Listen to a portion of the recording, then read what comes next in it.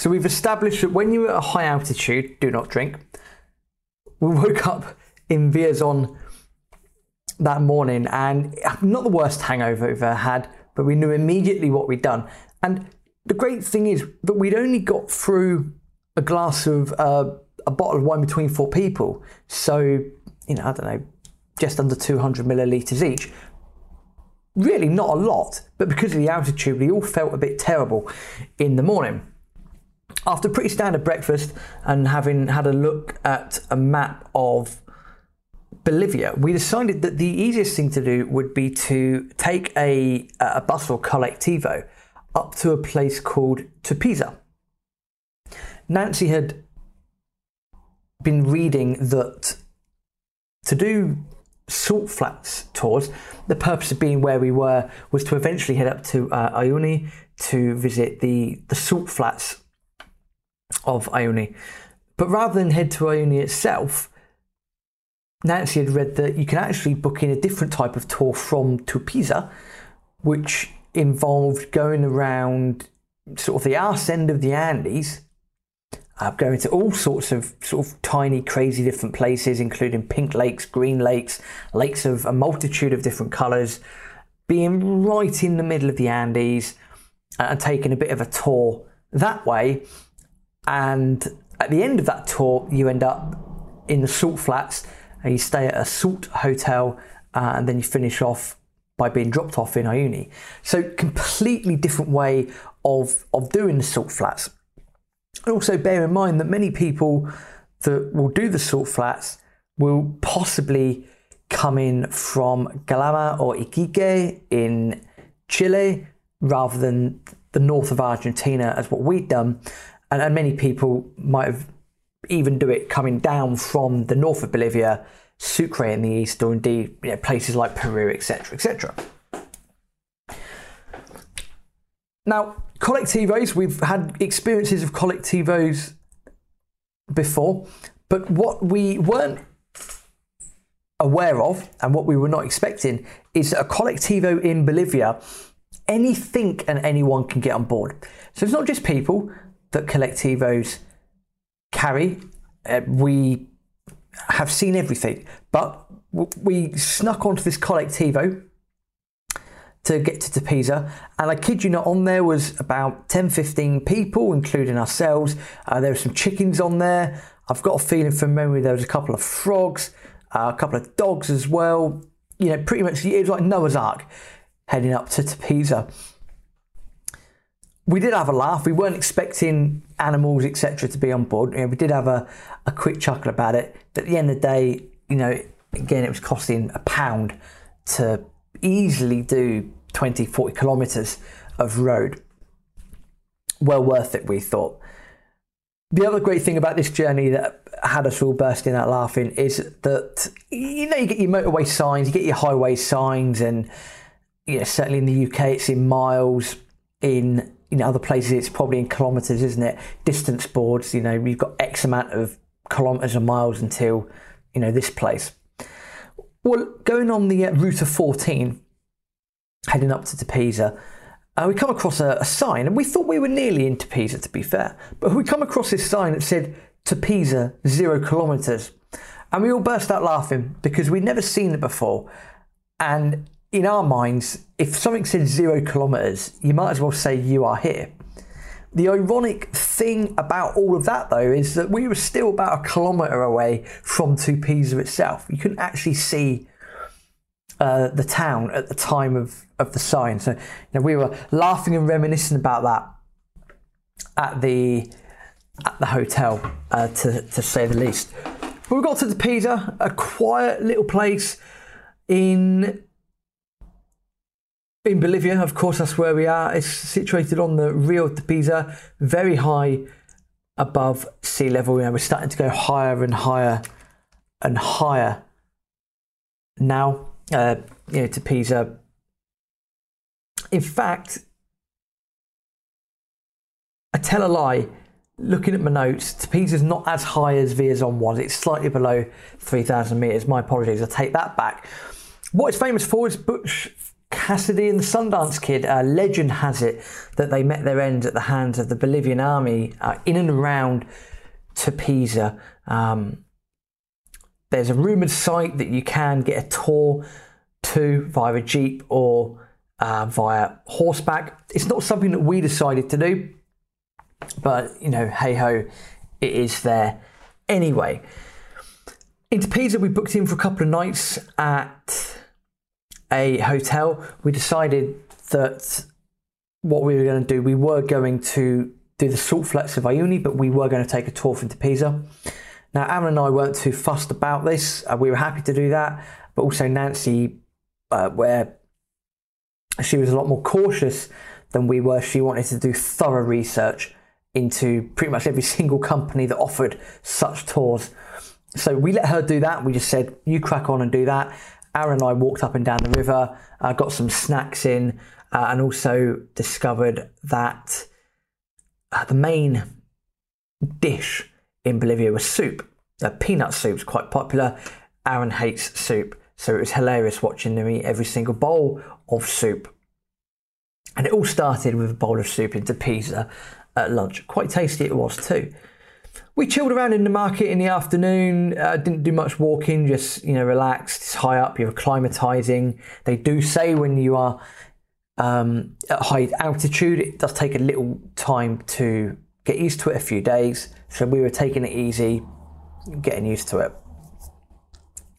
That evening, Nancy had given us a list of places that she wanted all of us to go and speak to the following day, which we did. And that was that. We ended up booking onto a tour. It was a 4-day tour. It was $135 for the tour, $33.50 or $33.75 a day. That included accommodation, that included all drink, all food. We'd basically take we'd have a full-time tour guide driver with us. We'd also have a full-time chef with us as well, who would go on the journey. At the time, it wasn't something that we had budgeted for, so we were a bit unsure about it, and then kind of went back to the whole case of, well, we like to be a bit contrarian, not many people are going to do this, and we're going to see many things that people will probably never see in their lives.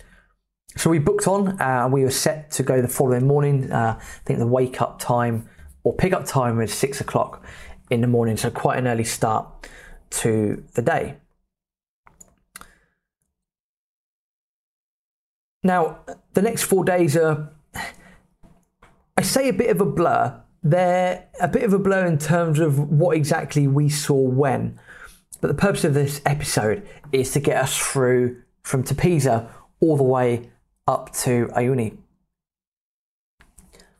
We saw some very, very interesting sights on the tour itself. We saw some hot springs. We were very close to some geysers. No, not the lads from down south, but the things that fly out of the ground. Interesting thing about geysers: number one, they stink. Number two, they're incredibly loud as well. I certainly wasn't expecting them to be that loud when you're standing right next to them. We climbed into the mountains, climbed very, very high. We came across a green lake in the middle of nowhere. That was quite cool to see.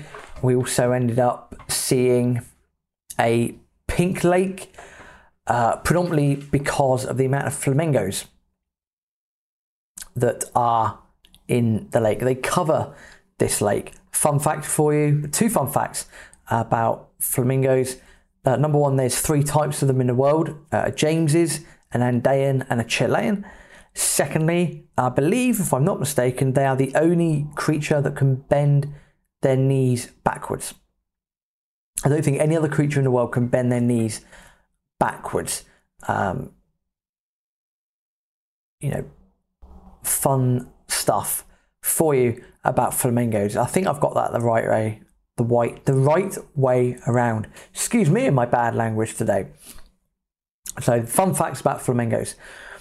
After seeing the the pink lakes and everything like that, we ended up reaching at some point 5,000 meters above sea level. Now, if you prefer working in feet, 5,000 meters is about 16,500 feet. Holy Moses, that is high. When we were up there, I think Aaron and Nancy were okay with the height. Myself and Nancy's husband didn't do so well with it. The air is sparse. Got out, you feel very dizzy. You don't really want to walk very far. That took some getting used to. But to say you've been that high up, I do not know how things exist that high up, to be honest with you. I really, really do not see how things can exist that high up. But we did it. And on this trip, apart from listening to a few songs over and over again, and having, Marcelo, a superb cook, thank you for all the time that she put into it. Our tour guide as well was superb. It was really around this time that we started thinking and started appreciating what we were doing. Really, really appreciating what we were seeing, what we were doing. Because in the barren landscape of the Andes, and where we were, where it was just a massive collage of just brown barrenness, there were people that were still forging a living. And these people, on the seams of it, had nothing. Certainly not how we would live our lives in the UK or, many other countries. But what we noticed, especially around Bolivia, was that everyone seems incredibly happy. Everyone seems really happy. Their quality of life seems really good, even though their standard of living might not seem so good in comparison to what we were used to. And I think that was a key turning point for us on that trip, in those moments, realising that we're quite materialistic people without realising. Do we need all this stuff in our life? Is it a necessity? Realising that there are people in the world that are, in comparison, going to be worse off than we are, that might not have as much as what we have, but might have a better quality of life because they're with their friends, their family, they've got everything they need, they're happy. And that it's just a big eye-opener there. There wasn't anything particular or any one particular person we saw that brought us to that conclusion. It was just a combination of just people watching, really, in Bolivia that made us open our eyes a bit more to the world. And that is in itself a beauty of travel, that you can open your eyes to the world to see things that you might not necessarily have known existed beforehand. Alpacas are pretty much synonymous with this part of the world. Llamas as well. Vacunas we saw too. They're mesmerising creatures. They always joke they chew like old people. They're like looking at a washing machine when they open their mouths. But they're incredibly fluffy things, very curious things as well.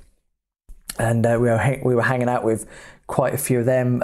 Some of them get up close and personal to you, which was entertaining, to say the least. Apart from that, in the hills we saw various rock formations, many different lakes, gardens. We even visited a hot spring near the end. And the hot spring near the end was the first time really that we've seen other people for a few days, other tourists and whatnot for a few days. So that was, an odd reality to get back into. But in the end, this section, this part of the trip was building up to the salt flats, the Salar de Uyuni, which we'll go into in the next episode. But the night before, we went to the salt flats. We stayed in a salt hotel. It was the first time in about 3 days there was a hot shower. which makes you sort of realise and appreciate these little things when you get round to having them in life. And the Salt Hotel was pretty cool.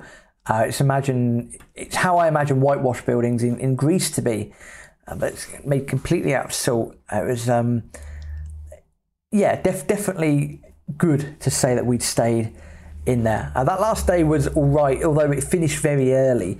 I think we ended up at the Salt Hotel about 2 o'clock in the afternoon, and that was the day done, which I think in hindsight it would have been great to have done a bit more that day. But, we got through everything that we needed to do. So that pretty much covers soup, flamingos and coloured lakes, or coloured lagos, as you'll see in the headline there for the podcast episode. And next we will head over to the salt flats of Uyuni, the world famous salt flats of Uyuni, and we'll head further into Bolivia. Hasta luego.